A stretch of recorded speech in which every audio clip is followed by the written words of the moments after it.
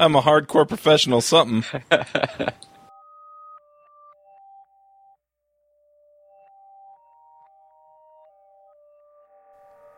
This episode is sponsored by Front End Masters. They have a terrific lineup of live courses you can attend either online or in person. They also have a terrific backlog of courses you can watch, including JavaScript the Good Parts, Build Web Applications with Node.js, AngularJS in Depth, and Advanced JavaScript. You can go check them out at frontendmasters.com. This episode is sponsored by Hired.com. Every week on Hired, they run an auction where over 1,000 tech companies in San Francisco, New York, and LA bid on JavaScript developers, providing them with salary and equity up front. The average JavaScript developer gets an average of 5 to 15 introductory offers and an average salary of $130,000 a year. Users can either accept an offer and go right into interviewing with the company or deny them without any continuing obligations. It's totally free for users, and when you're hired, they give you a $2,000 bonus as a thank you for using them. But if you use the JavaScript Jabber link, you'll get a $4,000 bonus instead. Finally, if you're not looking for a job but know someone who is, you can refer them to Hired and get a $1,337 bonus if they accept the job. Go sign up at hired.com/JavaScriptJabber. This episode is sponsored by Rackspace. Are you looking for a place to host your latest creation? Want terrific support and high performance all backed by the largest open source cloud? What if you could try it for free? Try out Rackspace at javascriptjabber.com/Rackspace and get a $300 credit over 6 months. That's $50 per month at javascriptjabber.com/Rackspace. This episode is sponsored by Wijmo 5, a brand new generation of JavaScript controls. A pretty amazing line of HTML5 and JavaScript products for enterprise application development in that Wijmo 5 leverages ECMAScript 5 and each control ships with AngularJS directives. Check out the faster, lighter, and more mobile Wijmo 5. Hey everybody, and welcome to episode 150 of the JavaScript Jabber Show. This week on our panel we have Richard Kennard. G'day. Geraint Luff. Geraint, actually with a hard G. Hello. David Luecke. That sounds about right. It's the German is always confusing if you apply. Awesome. So those are our guests. We also have AJ O'Neill. And under some advisement, I was asked to try something different out this week. So instead of my normal catchphrase, I'm going to go with, "What's up, y'all? Coming at you live from Provo." All right, and I'm Charles Max Wood from devchat.tv. I just want to throw a quick reminder out there that I just launched the Kickstarter campaign for the Ruby on Rails videos, but the rewards are things that I think all of the people who listen to all the shows are going to be interested in. And you can go check that out at devchat.tv/Kickstarter.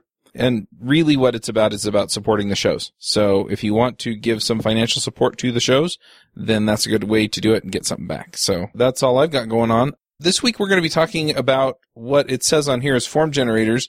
Before the show, we kind of got an idea that it had a little bit more to do with general UI and things like that. Do you guys want to go into a little bit more about what this is about? Sure, I can take that one. Probably I'd like to explain what it is by talking about something else first, which is always a strange way to go, but we'll sort of go around and hopefully get back to where we need to be. So there's a technology called an object relational mapper, or an ORM, that is used quite commonly in a lot of web developments and enterprise developments, and most sort of platforms offer some kind of ORM. So on .NET you'd have something like the Entity Framework. In Rails you've got Active Record, and Java EE has things like Hibernate, and there's quite a few sort of ORM technologies out there. They're pretty popular, I think.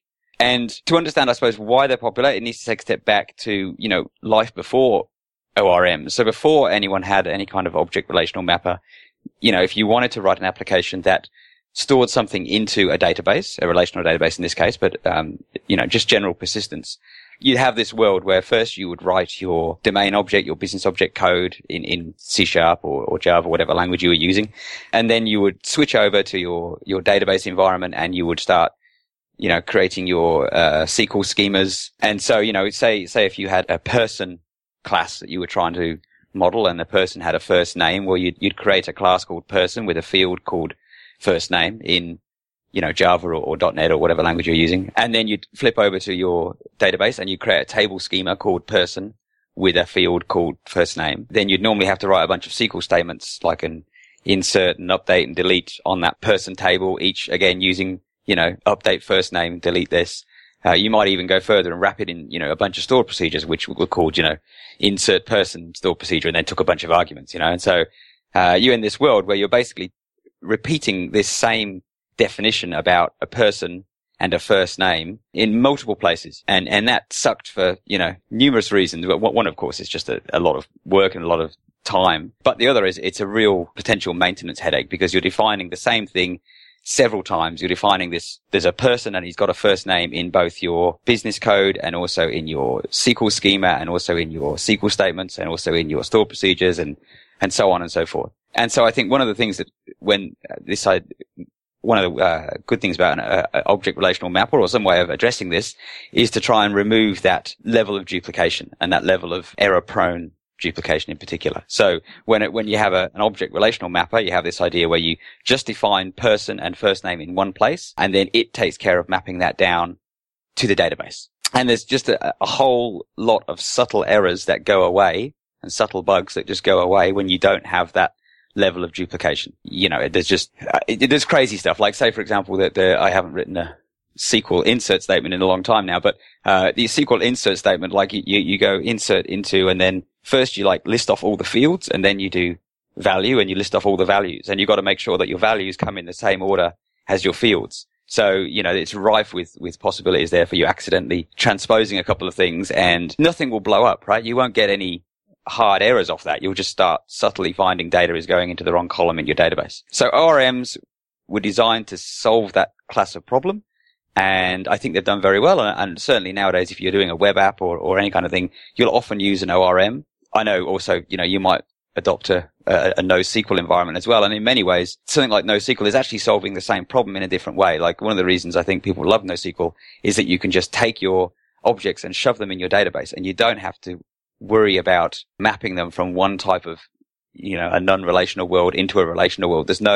You don't have to double declare everything. You can just put the object in and get the object back out again. So in terms of solving that same problem, which is removing the margin for error, then it's worked out, very well. So the ORMs have been very popular, I think, for a couple of reasons. One is they get rid of all the duplication. But the other thing they do that's important, that's often overlooked, I think, is they don't dictate your whole app. So all the ORM is trying to do is get your business objects from your .NET, Java, Ruby code or whatever into your database. It's not saying to you, okay, you have to use Oracle or you have to design your app in a certain way. It's not trying to take over your whole application stack. It's just this little piece that fits between the business object and the database and solves that particular problem. And I think that's why they've been very popular and why nowadays, you can still write SQL statements by hand when you're doing a web app, but these things are very useful. So we live in this nice world where, when you're trying to develop an application, when you're going from if you think about your application stack, say you've got your UI at the top and you've got your business stuff in the middle and then you've got your database towards the bottom, going from your business layer down to your database is a pretty good story. You have a tool in place that will, not force your hand, not dictate how you've got to do things, but will also remove all that duplication. And so I think we're all pretty happy with that. And there's not a lot of error-prone stuff in that world anymore. It's very dry, don't repeat yourself.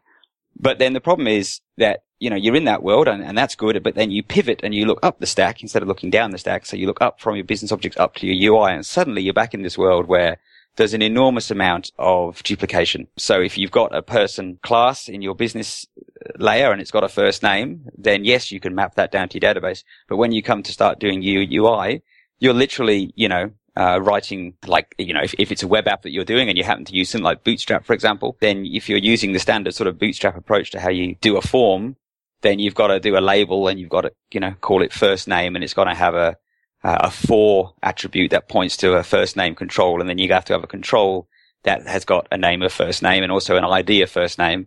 And you've got to make sure that it's the text box or whatever it is, and you've got to put your length on there. And so suddenly all this duplication is straight back in your face. You've got a lot of places where you're typing the same thing again. And if you accidentally type it wrong, so if you have a field and on the screen it's labeled first name, but because you copied and pasted it from somewhere else, you forgot to change the code name of that control, and it's actually, the name of the control is surname, then suddenly the user thinks they're typing into one field and, it's going to end up in another field, and it's not going to give you a hard error.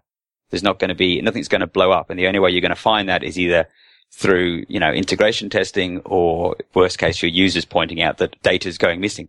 And so there's some things like that. There's some things like, mapping data into the wrong field, but there's far more subtle things. Like, for example, almost all databases will have a maximum length on a field, but a lot of other technologies won't necessarily have that restriction. So, ultimately that that data is going to end up in a database somewhere that's got, say a 30 character limit. But on your front end, really you should be putting input type equals text, max length equals 30 on every single field that you do. Generally speaking, people don't do that. And the reason they don't do that is because they know that in 6 months down the track, if you decide to change the length of that field to 50 in the database, then you're going to have to remember to update all your max length attributes on all your fields throughout your UI. And the same with, like minimum and maximum values and all these things. There's all these things that have to stay in sync.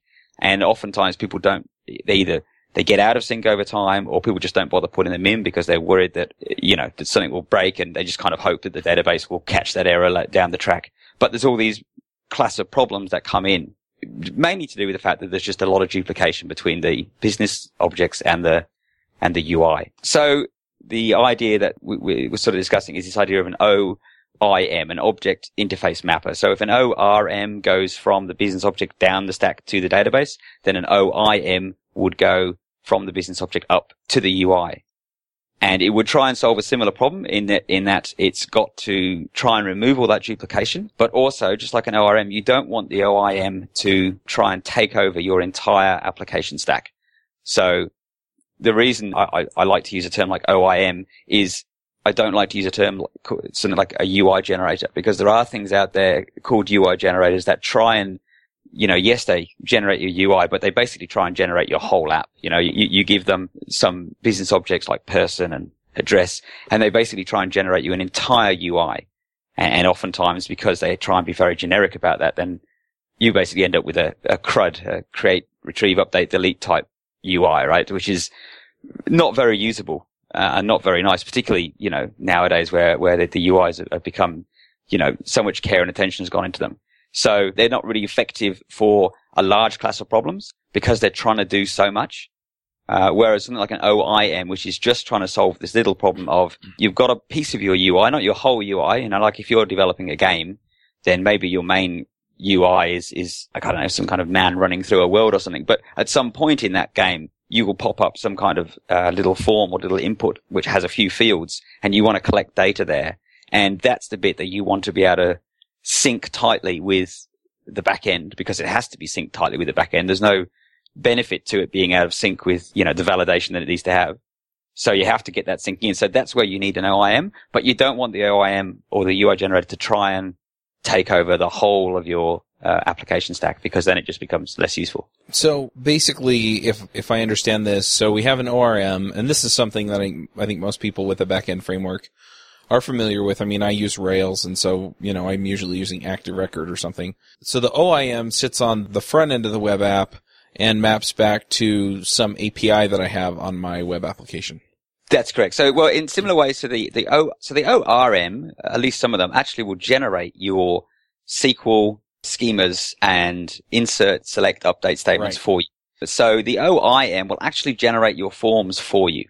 So given your business object, like it knows what fields are in the business object, and it knows what order they're in, and, a bunch of other metadata that it can pull together to try and understand, lengths and minimum, maximum values and all this. So it knows enough that it can actually generate your form. Now, obviously, there's a lot of aesthetics associated with generating a UI, and this is where the OIM has to be very careful, because, where UI generators break down is they do try and get into the aesthetics, and aesthetics are, programmers are never particularly, my wife chooses my clothes for me, you don't want to come to me for the aesthetics of your UI, but from the mechanics of the UI, that's the bit we can actually lock down. So what it needs to do is, lock down the mechanics, but be flexible enough with the rest of it. So if you want to use, Bootstrap, or you want to use a certain type of, you want to lay out using divs or tables or, UL elements or whatever layout you want to do, whatever different, look you want to do, that has to be flexible enough. But you just want something that can generate you those parts of the form that have to stay in sync. So I've got a question about this generation, what you mean by that, because I see there's dynamic generation and there's static generation. So like when I used to use Doctrine, that was static generation.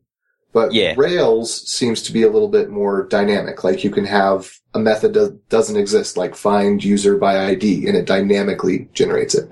So what are you suggesting? Or are you don't care between the two? No, look, I personally care. I think OIMs can be implemented either way, and they would be useful. Personally, I'm not a big fan of static generation. I think the problem with static generation is it looks great at first. Like you click a button and you suddenly get an enormous amount of code out, and you think, oh, you know, I've done a good day's work here. But then you actually go and look at the code, and oftentimes because it's, you know, synthetically generated code, it's not the best quality code. It's very hard to understand. But the worst part of it, and the thing that I think the real nub of the problem here is duplication of definitions. And so, you know, if you statically generate something, although you have solved that initial generation, you've still got a duplicate definition in your code. And so in 6 months' time, if you decide to change the type or the length or the order or anything of a particular field, then unless your static generator offers a really nice round tripping capability, which some of them do, but if you don't, if you have to manually go in and start editing that statically generated code, you're probably worse off than just doing it by hand. So personally, I'm a big fan of runtime generation. Okay, so I definitely understand that point of view. The thing that I've seen that has frustrated me about the dynamic ones is that when you're talking about UI, you just said we don't want to focus on the UI too much with OIM, right? Yeah. But how am I going to edit the UI that's dynamically generated? Like the first time I want to make a combo box, like the missing element from HTML that everyone implements every time, like how hard is that going to be to do with an OIM? Yeah, so I just wanted to chip in and say that, Rich, you're coming from a very the point of view of the programmer, and I tend to come from an abstract, fairly useless perspective, having a maths background. And for me, it's mostly about not having to give instructions about anything that you haven't made a decision on. So with something like Ruby on Rails, it makes a lot of decisions about, for example, what the URL structure of something should be like, because there is an obvious way to structure URLs given a certain data structure. You know, and with ORMs, there's an obvious way to structure the database for a given type of data and an obvious way to program the class. And it's given that it should be a no-brainer plugging those two together. Like the general problem we're solving is it's just creating an automatic bridge between those two.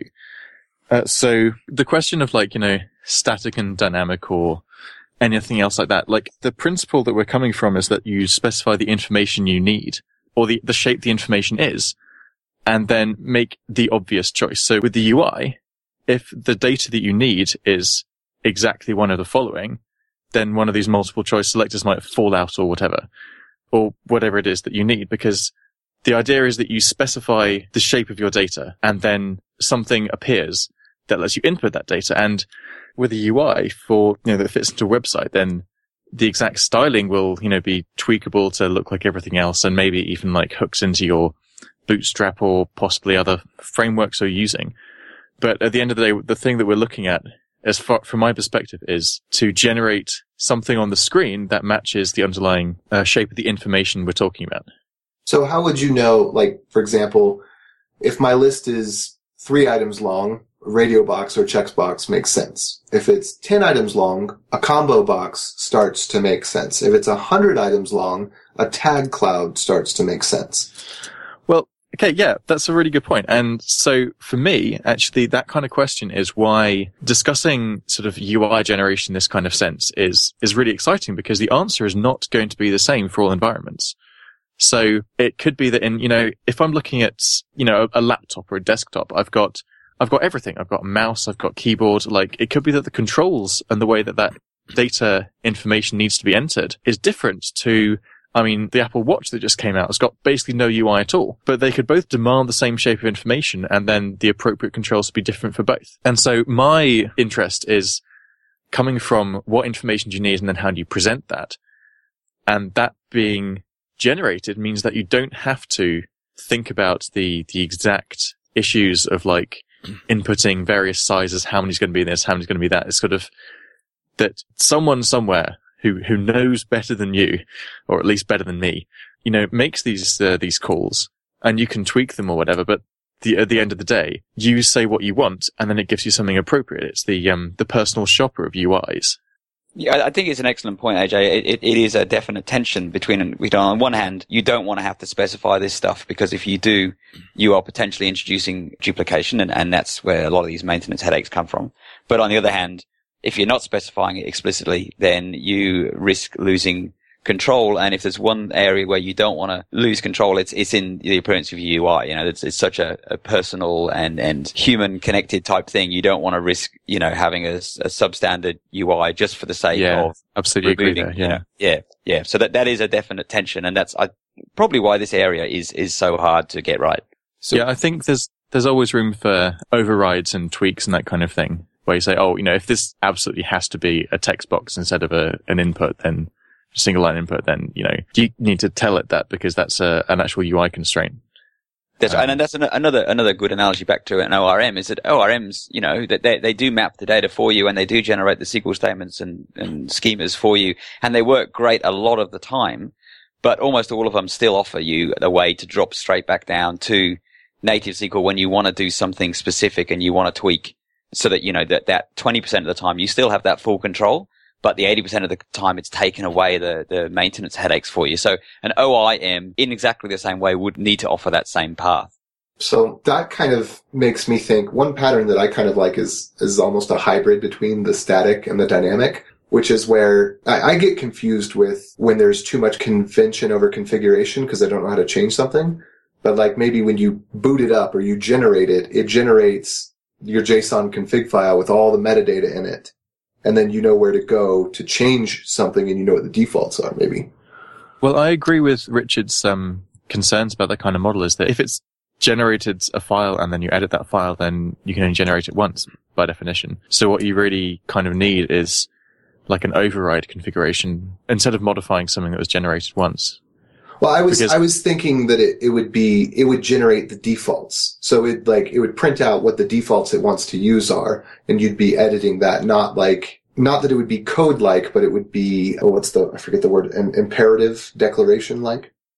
Right. Okay. Right. Yeah. And I think this is why, it's a potentially very active research area. There's probably two things here. One is that we need to recognize that this problem of duplication between the UI and the business layer is an issue in the same way as it was an issue for ORMs and that something needs to be done. And at the moment, not a lot is being done. Like most new frameworks that come out, even things like Angular, Backbone, that, if you look at the coding examples they offer of how to, our best practice, when it comes to the UI, yes, things like Angular and some of the newer technologies, they'll do some kind of data binding for you. Like, so, Angular is probably a bit better than something like jQuery in that you don't have to write so much data binding code, but you still are writing a lot of, input controls and labels and you've got to get all these types the same. So the one thing to do is acknowledge that this is the problem, but how you actually go about solving that, I think is an active area of and certainly things like how do you generate it well enough that it's useful without also imposing itself too much on the final product. Do you do static generation? Do you do runtime generation?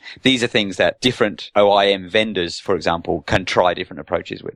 So now I think it's also worth sort of asking a bit more in detail about sort of when we need these and why we need these. So when I created one of these, I was motivated by the idea that I didn't like writing UI code. I wanted to write stuff that did stuff and I wanted to make it an API and then click it. And so, my initial requirements were based around being able to prototype quickly. And then that's actually a different set of requirements from people who want a final product that's like really highly customized and melds very much into the rest of the UI. So I think we've got, when we're talking about sort of UI generators and that kind of thing, there's a whole spectrum from debugging tools to like productivity tools for, or, sort of the more designer end and that kind of thing to write things fast. I think certainly you're right there. And particularly with prototyping tools, something like static generation is pretty good because, as you say, AJ, you can then get in and modify it if you need to. You do get an end result. And it's nice to have that initial thing. But, it breaks down a little bit when you start going beyond the prototype because, the static generation is no longer going to hold your hand past that initial generation and then you end up with the same problem where you decide to add a new field to an object somewhere and now you have to run around every screen in your app that might be displaying that particular type of data, and make sure that, extra field is added in or that field is changed. And like you say, Geraint, there's a spectrum here. If you're working in like an enterprise app where there's, you've got 300 forms, then these things are extremely useful. If you're working on an iPhone game where you've just got a little pop-up input, then I think they're still quite useful in the same way that an ORM can be quite useful. It's probably not as essential, but there's this mindset where wherever you're typing the same thing twice, particularly in two different types of worlds, you're typing one thing in HTML and one thing in JavaScript, and anytime you're trying to express the same concept in two different places, it's very likely that over time you're going to accidentally cut and paste something wrong. From what I was looking at is, what you said, that you have two different, types of places where you need to change it, right? Because you need your JavaScript, you need your HTML, you need an in-between format that's easier to generate than HTML and JavaScript, and easier to change on both ends. I think that was the goal from what I started. So I'm wondering, though, it seems like, unlike an ORM that's going to back onto a specific database, those databases kind of define their own protocols. And let me back up for a second, because I'm totally behind what you're saying about ORM, with keeping your code dry and encapsulating logic and stuff like that. It makes total sense. But your backends are going to vary. So do these OIMs specify the type of, basically the protocol? So they're like, are they specific types of REST or JSON APIs or XML or SOAP or something else? Right. So now I suppose you're getting into a particular implementation. So I can certainly speak to my own implementation, which is a project called MetaWidget. And so that's an implementation that, takes a particular approach. And the approach that I've taken is, so again, with an ORM, for example, you'll often get plugins for different database dialects. So you might get your standard ORM, and then you might get a plugin or driver for Oracle or for, MySQL or some other environment that you're trying to interface with. And so MetaWidget takes a similar approach in that you have this, fairly simple, well-structured pipeline, and then there's plug-in points along that pipeline, the way you plug in different plugins for different use cases. So, for example, the first part of the pipeline is the, where do I get my data from? For want of a better term, it's called the inspector. So that part of the pipeline is all about where do I get my data from? And you can either plug in an inspector that will read it straight from, your JavaScript code, just like a little JSON object that you've got, or you can plug in there something that will pull it in over REST or XML or whatever. So the idea is that you have plug-in points for these different use cases, and people can swap in different technologies as they need to. So again, you're not trying to dictate that, because I think this is one of the dangers that people get into with a grand, because, we're all programmers, and one thing about programmers is you go 2 steps and then you think, I could go 2 steps more. And so if you give someone a definition of an object, it's very tempting just to try and generate the entire app from that, because you could, right? Roughly where the database is going to be, and roughly where the UI is going to be. It'll look awful, but you can do it. And so you sort of have to consciously, with an OIM, not do that and say, okay, I'm going to build the little bit that maps the business to the UI or the domain objects to the UI, but then leave everything else pluggable, open-ended. If they want to use REST, they can use REST. If they want to use JSON schema, they can use JSON schema, that kind of thing. So the other issue that I see is that sometimes, at least in Rails, you wind up, or outside of Rails, you wind up using Active Record. And so I'm wondering, do these plug nicely into frameworks like Ember or Angular? I'm assuming Backbone's not that terrible, because you're essentially just replacing the Backbone model setup. There is a Backbone, what I would call a Backbone OIM project called Backbone Forms already, which tries to do this similar kind of thing, because even in Backbone, you still have to, out the box, write, the HTML code and get it right. So they do have an equivalent idea, and this is, part of the field, is that a lot of people have reinvented this same idea over and over again on a lot of different platforms over the years. A lot of people have looked at building their UI and gone, gee, I'm a programmer, I should be able to use a bit of reflection here and do this stuff programmatically without having to do it all by hand. It's a very common. So there are OIM type tools out there for a lot of different platforms. None of them, or, there's not a big groundswell around this, I don't think, in terms of, being standardized, but a lot of people have written this kind of idea many times over. I think a side effect of that so far is that if you try to make it right for everybody, you end up making it so complicated that you might as well type it all out yourself. There's so much configuration involved that you have to end up configuring it instead of actually writing out the HTML form, and then you look at it and you're like, at least I had that problem. You're like, gee, this is more code than if I actually wrote out that HTML form myself, right? So it's a tough balance. It is a tough balance, but complete. I would probably argue that, even in that worst case where the amount of configuration code you have is bordering on the same amount of code you would have written by hand, the fact that you haven't written it by hand means you lose that duplication problem. So even if you have a lot of code, at least it's not code that will subtly break without any warning down the track. At least you've removed that issue of duplicating definitions. Another thing that's interesting for me is, as I say, I came to this from the angle that Richard pointed out and I mentioned earlier, which is that, I wrote an API and then decided to do something. And you also mentioned JSON schema earlier, because that's definitely where I'm coming from, because being one of the authors of the JSON schema format. And so we ended up with this, the idea that like actually when things were in flux, that you didn't want a UI at all. And so it wasn't even a question of, do we tweak this? Do we configure this? It's more that when you've got so many things changing and you're, in your alpha release, then, the dynamism is super important. And I think that's why I'm excited about this form generation or UI generation, whatever name you put on it. Cause you mentioned, this idea of, 300 forms or something in an enterprise application. And I think that that's kind of the way that things are going, because you're going to end up with so many different interfaces and new things that people invent, and you might want to be able to systematically interface with all of them, and so you end up with this constant stream of new things to plug into, and creating a UI for each of them is kind of infeasible. And as you say, you're gonna mess up one of them. Like the more code you write, the more mistakes you're going to make, the more typing you do. So yeah, I think that's why this is so exciting.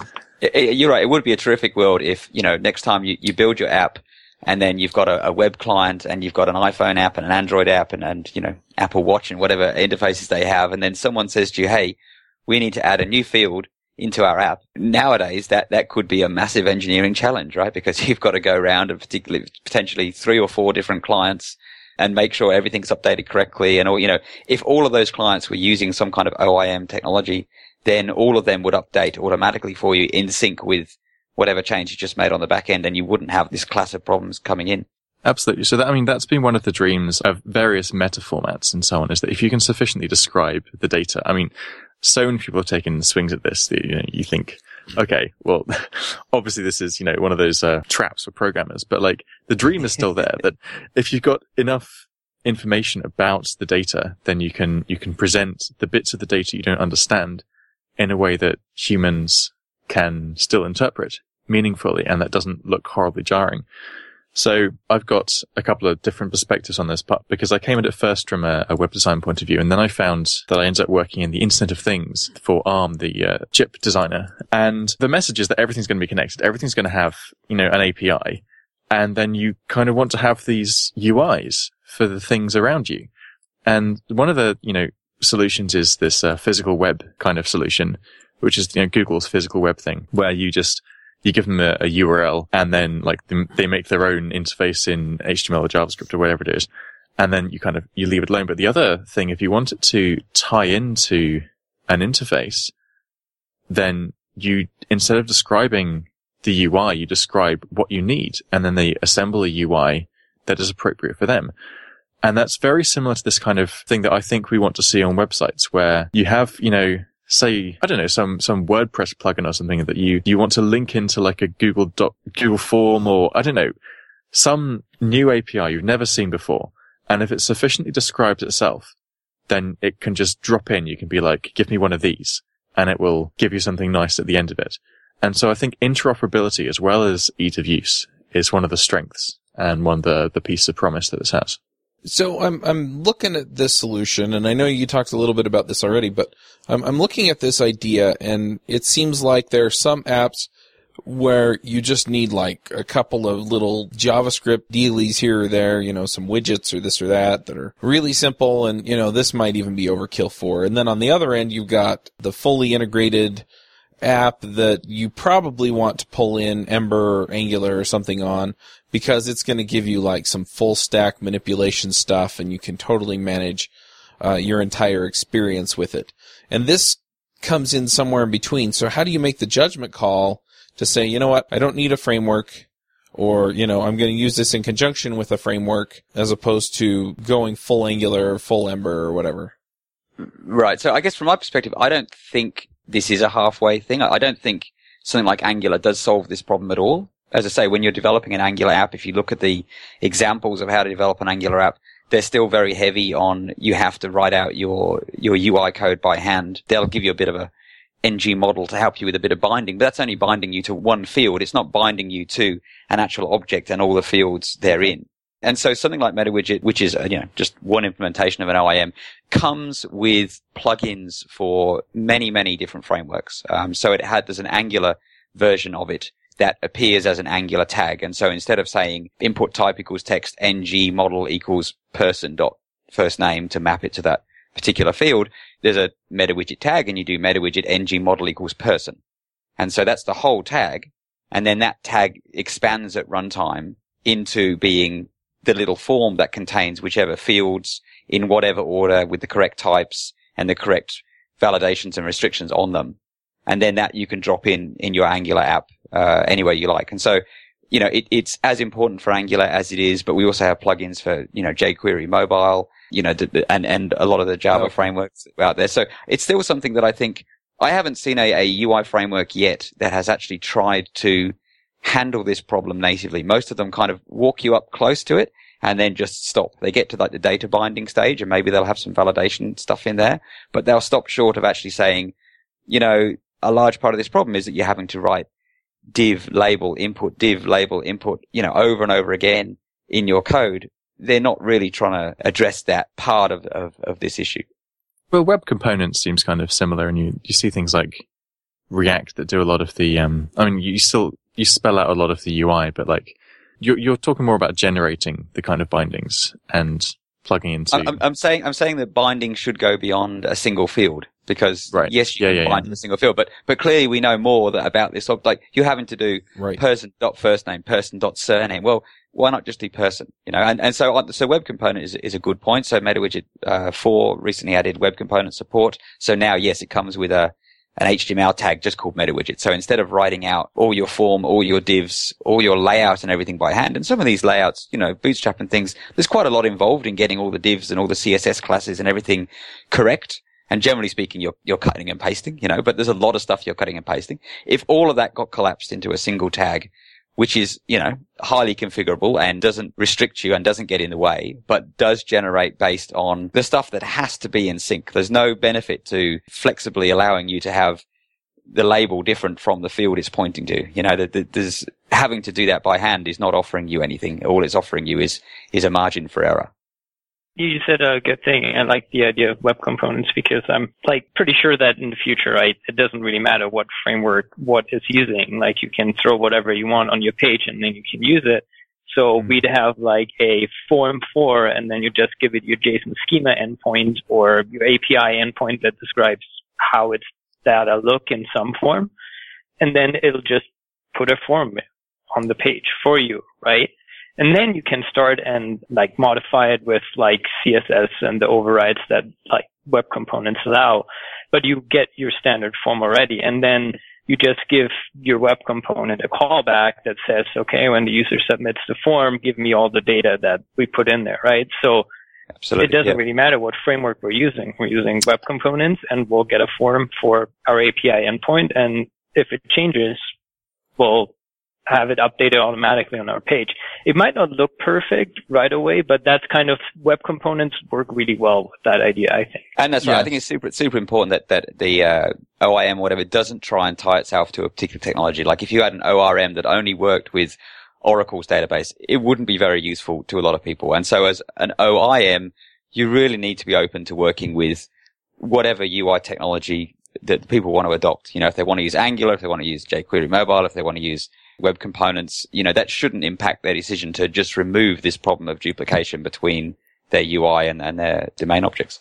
There's also, I guess there's the danger if you tie yourself into a particular, if you're using an OIM, then yeah, you can change the other frameworks underneath it, but you're kind of tied to that OIM as well. You've got this, you have to make that decision fairly on. And so I think, if I could try and go back and answer Chuck's question from a while ago, which is like, how do you choose when to use different bits and how do you transition between them? Is that? Yeah, I think that's definitely another angle on what I was asking. Yeah, so I think my answer to that would be the whole point of this UI generation, form generation, OIM, whatever, is that, I don't know how to say this, it shouldn't be your problem unless it's your problem.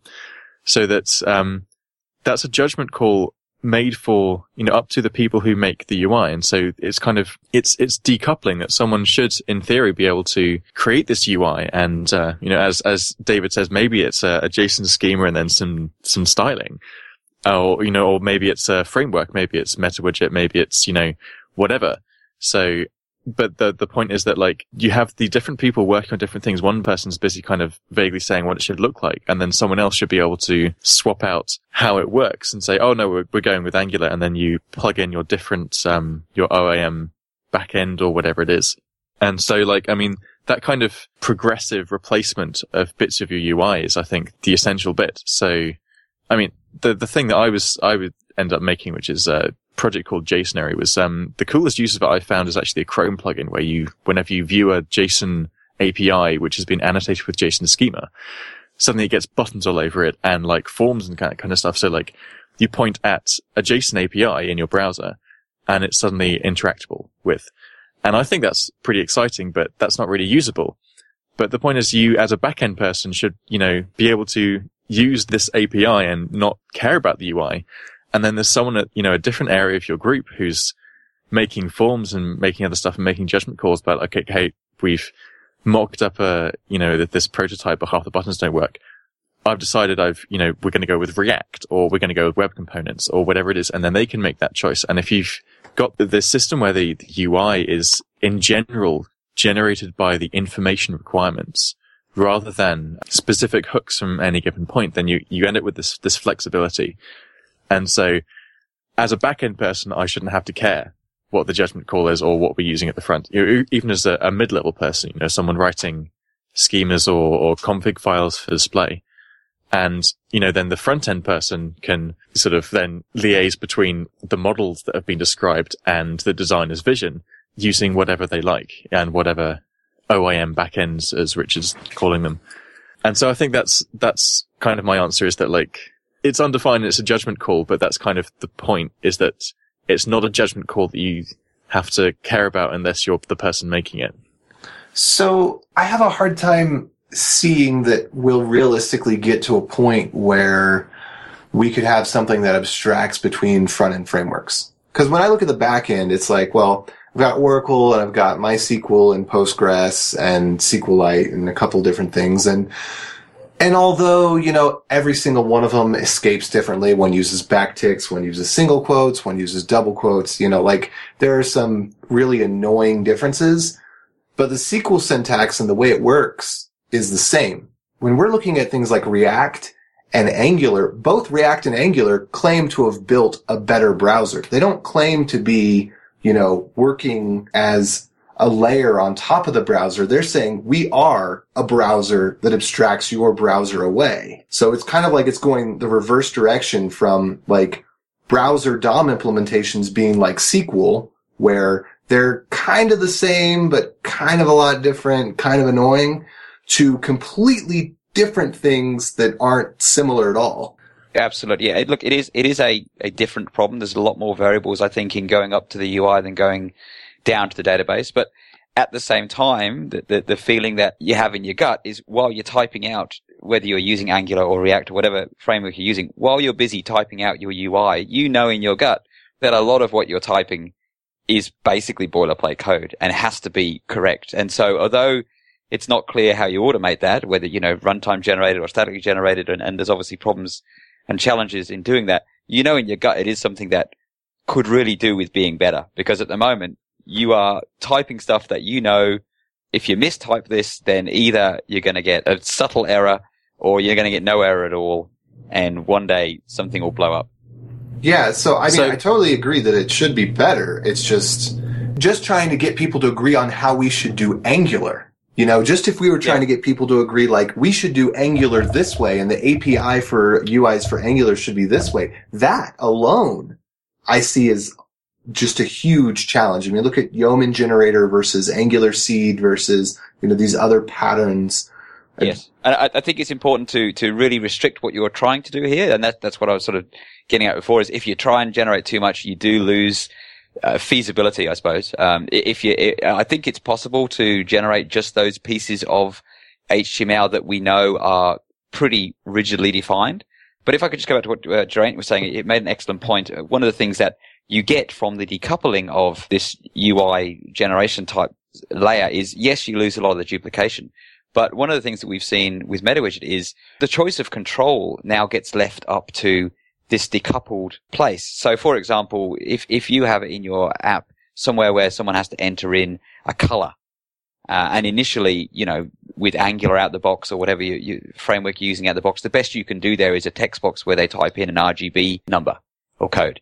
And so that's how you develop your app initially, and that's probably fine for the first version. But then down the track, someone comes along with a color picker component. Now, if you've manually gone and put all your screens together, you might think that color component's great, but you have to then go around all your screens and swap out the text box for the color component on everywhere that you've accepted that input. Whereas if you've decoupled that choice, then clearly it's a one-line change in the OIM to say, hey, anytime you're trying to render something that needs to take a color, instead of spitting out a text box, why don't you spit out this fancy new color picker control that we've just got, and suddenly, everything in your app's updated. So I think that's sort of an abstraction of the concern raised earlier is kind of an abstraction of that it's not just, that when you want to switch out a particular UI component, like if you make a major choice like, oh, we're going to use React instead of Angular, or even, have a big tip about how you use Angular, you have this, do you go through and replace all your different, can you just swap out a back end that seamlessly works all of these? And as far as I can see, maybe there's going to be some grand form generator that wins out over everything else. And maybe there's not. Maybe we're going to end up with, there's going to be a form generator for, several form generators for Angular, and one eventually wins, and then there's going to be a form generator for React or something in various plugins. But we're still kind of pursuing this idea that none of that should be the concern of the person who's writing the data models. That you should have this faith that you can add a field and then add something to a model somewhere, and then whatever framework that the person above you in the abstraction chain is, or the UI chain is using, that it will be able to accommodate this stuff. And so you don't have this starting point where, you start out from this horrible hard-coded stuff and then you go, oh, okay, let's write a whole lot of schemas for this particular ORM. That you end up you write these models and maybe you have to batch convert the models to something else, or, something horrible, because we're never going to do away with all these problems. But maybe if you make a huge change from Angular to React, then the pain should be fairly minimal if both systems have a form generator that work off some abstracted model of the shape of the data. Because the more you've abstracted about the nature of the data and the nature of the requirements that the form has, then the less you have to rewrite when you change stuff. Similar to the less you have to rewrite when you just change what a color picker looks like. So even at the large scale, when you're changing, OIMs or changing something fundamental, which means that you have to treat your OIM slightly differently or call it, or, I don't know what the model is. Maybe you get incremental updates, so you get progress change events as opposed to a submit button, whatever it is. That if there is that sort of this ubiquitous, if everyone has this abstraction and this is a common way to approach this kind of information display and input, then you waste less effort even when making quite big changes. Does that kind of answer anyone's? I think it definitely eases the pain. I know, for example, going from Bootstrap 2 to Bootstrap 3, for a lot of people was a lot of rework, right? They've changed a lot of the CSS, they've changed a lot of how your forms and stuff were structured. Not a great deal, but subtly, but enough that you have to go and revisit all your code and update everything. And in some ways, that was Bootstrap's problem, not yours. So if Bootstrap had a plugin for some kind of OIM that generated their particular type of CSS and div structure based on how they liked it. Then when they went from 2 to 3, rather than having everyone else go and tweak and update their code, they could have just updated their little OIM plugin. So instead of spitting out Bootstrap 2 CSS and divs, it's spitting out Bootstrap 3. And so, the amount of rework that everyone else that it gets inflicted on everyone else is that much less pain. So I guess the other question I have is, what examples are there out there? I mean, you guys have talked about a few of the examples of OIMs out there. Are there certain ones that you should consider, or should you write your own? Well, okay, so I think a few of us, at least, are going to be fairly biased on the basis that we'd like to plug them. But, I think on the basis of my conclusion that, I don't know whether there is necessarily going to be one that works equally well on React and Angular and web components or whatever, because you're going to end up with this, the fundamental, the different paradigms of, how they do updates or whatever it is. Maybe you can do that, and that's a difficult problem. But I think actually the fact, just evangelizing this idea that it's a good idea that if you've got your dynamic information requirements, that you should have a dynamically assembled UI is a useful model to be thinking about. I mean, in terms of different options, there's the JSON schema site, which is the project I'm involved in, has a set of implementations. And so there are a few different examples for UI generation. One of them is MetaWidget, which is Richard's. One of them is JSONary, which is mine. There's one called JSON Editor, and I'm absolutely sure that there are several which are not on the list.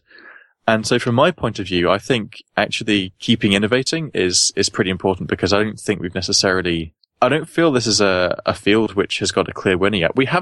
There is no clear winner for web frameworks. We're still arguing about React, and then someone releases a new one that's this one's only in 4 kilobytes, or we haven't solved that, and we might never solve this other one as well. But pick an existing one, write a new one if you don't, if it sounds like fun and you don't need it to work. I think just the same as all of the coding, but as a pattern, I think form generation, UI generation based on dynamic requirements is a cool thing to be pursuing. Yes, that's absolutely correct. I think, I would speak for David here as well as myself, in that when you build these tools, you're building them to solve a particular problem that you've got. If someone's already written that tool to solve that particular problem, you'd be more than happy to use that. But as it was at the time, so on an ongoing basis, it doesn't really bother me which tool becomes a successful, OIM or whatever, but as long as someone's got that tool. What I see at the moment, though, is oftentimes when new front-end frameworks and stuff come out, there's just nothing in this area. And so immediately you're back to writing all these duplicate definitions out, and the pain all comes back again, and you wish that this was a more commonly accepted pattern that everyone was trying to get behind. Very nice. Are there any other aspects of this that we should talk about? I mean, one other that comes to mind just as I'm asking is testing. Sure, I can briefly talk to that. It's I think the testing story is excellent when you come to an OIM, because of the fact that it can generate you some really nice UI code. So oftentimes when you're doing testing, particularly integration testing, the main thing you need are sensible IDs on things, so that your jQuery selectors or your Angular integration tests can, select these various fields in ways that, are predictable.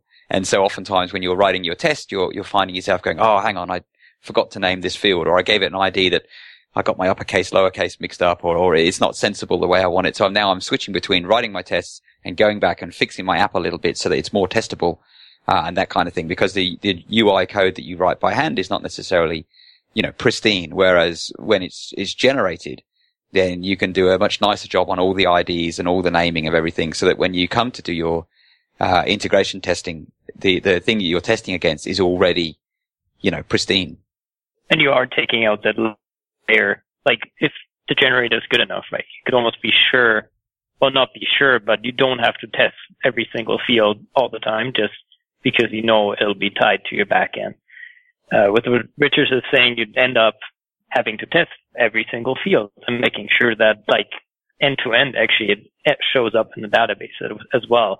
And with that, we can actually make sure that in the normal case, it will work, versus in the normal case, it'll break because we made a typo or something. So I think that makes it a little more safe to actually work with. Very nice. All right. Well, I don't think I have any other questions. Do you, AJ? Not at this time. All right. Well, let's go ahead and do some picks then. AJ, do you have some picks for us? Yes, I do. So as many of you are well aware, Majora's Mask 3DS came out, and it is good.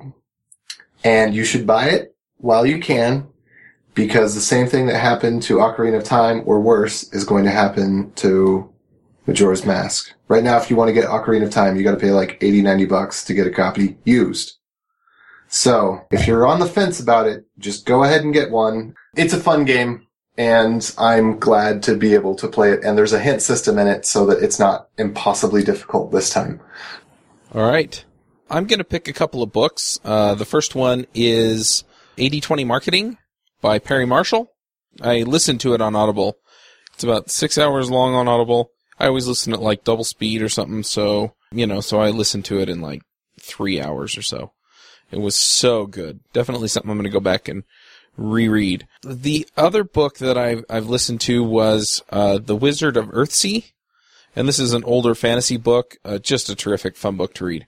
So I'm going to pick that. And then the last book that I've been reading, or that I've read lately, is called Conform. If you're in the U.S. and you're concerned about the education system, regardless, so it's written by Glenn Beck, and I know that he's kind of controversial in some circles.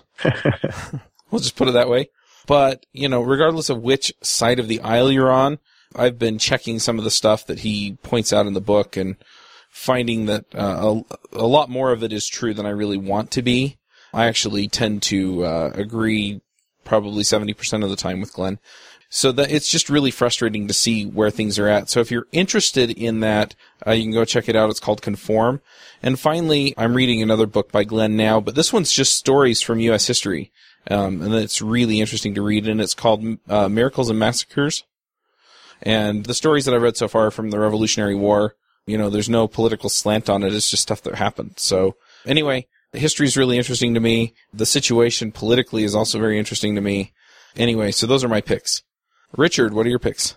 I do have one. I went to a one of these hackathon type weekends recently where they lock you in and you sleep on the floor, and it was a room full of probably 200 people, and all technology people, and I'm a technology person, and I guess I'm kind of used to being like, if I was in a room full of cricket fans, I wouldn't think that I would have much to add to that conversation. But if I'm in a room full of technology people, I kind of expect to be able to, offer something of value.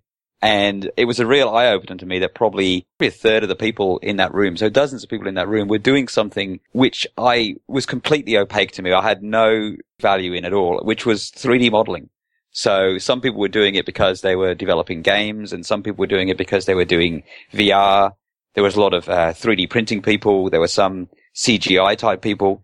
But it occurs to me that 3D modeling as a skill is one of these real sort of gateway, or is becoming a real gateway kind of thing that I wonder for my kids, it's going to be important to them to have that core skill, which will then open up a lot of different careers for them. So I'm now trying to get into that. So I'm using a software called Blender, which is a 3D modeling package. And I've also got I'll do a shout out to a 3D printer company called ME3D.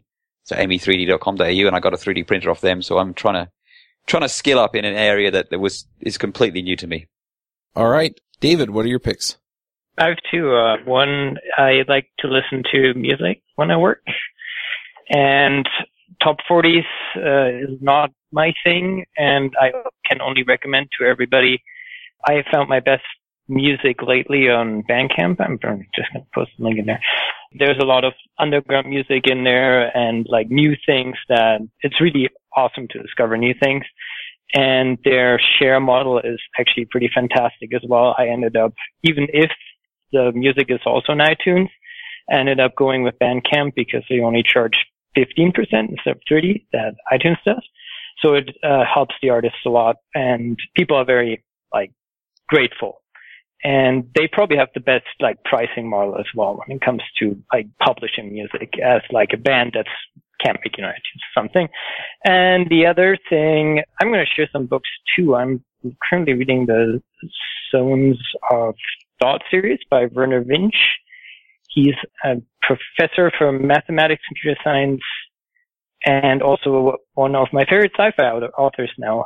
He wrote this series in the universe that has AI in it and alien life forms, and was probably the best sci-fi I've ever read. And I did all of the once before, and this was part of it. So I can only recommend that series. It's pretty fantastic. Awesome. Great. Did I say it right this time? Yeah, it's close enough. Close enough. So I think, well, I have to give a kind of obligatory plug to Citizen 4. I know everyone's heard of it by now because it won, it won everything, but yeah, it's amazing. Everyone should go and see it at some point. In terms of music, I've been quite into Solar Fields. It's, amazing kind of trance-like stuff, very relaxing and kind of hypnotic.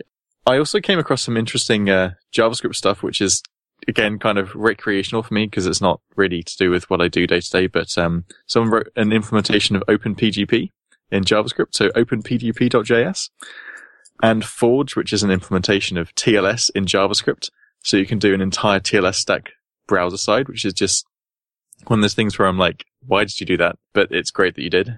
And I think that's it for recommendations from me. All right. Well, thank you guys for coming and talking about this. It's really interesting to see where it fits into the development ecosystem and just how it can be used to simplify our code. Pleasure. Thanks. All right. Well, let's wrap up this show. We'll catch y'all next week. Have you noticed that a lot of developers always land the job they interview for? Are you worried that someone else just landed your dream job? John Sonmez can show you how to do this with the course, How to Market Yourself as a Software Developer. Go to devcareerboost.com and sign up using the code JJabber to get $100 off. This episode is sponsored by React Week. React Week is the first week-long workshop dedicated entirely to learning how to build applications in React.js. Because React is just the V in MVC, you'll also learn how to build full applications around React with the Flux architecture, React Router, Webpack, and Firebase. Don't miss this opportunity to learn React.js from Ryan Florence, one of the industry's leading React developers. If you can't make it out to Utah, they're also offering a React Week online ticket. Go check it out at reactweek.com. This episode is sponsored by Mad Glory. You've been building software for a long time, and sometimes it gets a little overwhelming. Work piles up, hiring sucks, and it's hard to get projects out the door. Check out Mad Glory. They're a small shop with experience shipping big products. They're smart, dedicated, will augment your team, and work as hard as you do. Find them online at madglory.com or on Twitter at madglory. Hosting and bandwidth provided by the Blue Box Group. Check them out at bluebox.net. Bandwidth for this segment is provided by CacheFly, the world's fastest CDN. Deliver your content fast with CacheFly. Visit CacheFly.com to learn more. Do you wish you could be part of the discussion on JavaScript Jabber? Do you have a burning question for one of our guests? Now you can join the action at our membership forum. You can sign up at javascriptjabber.com/jabber, and there you can join discussions with the regular panelists and our guests.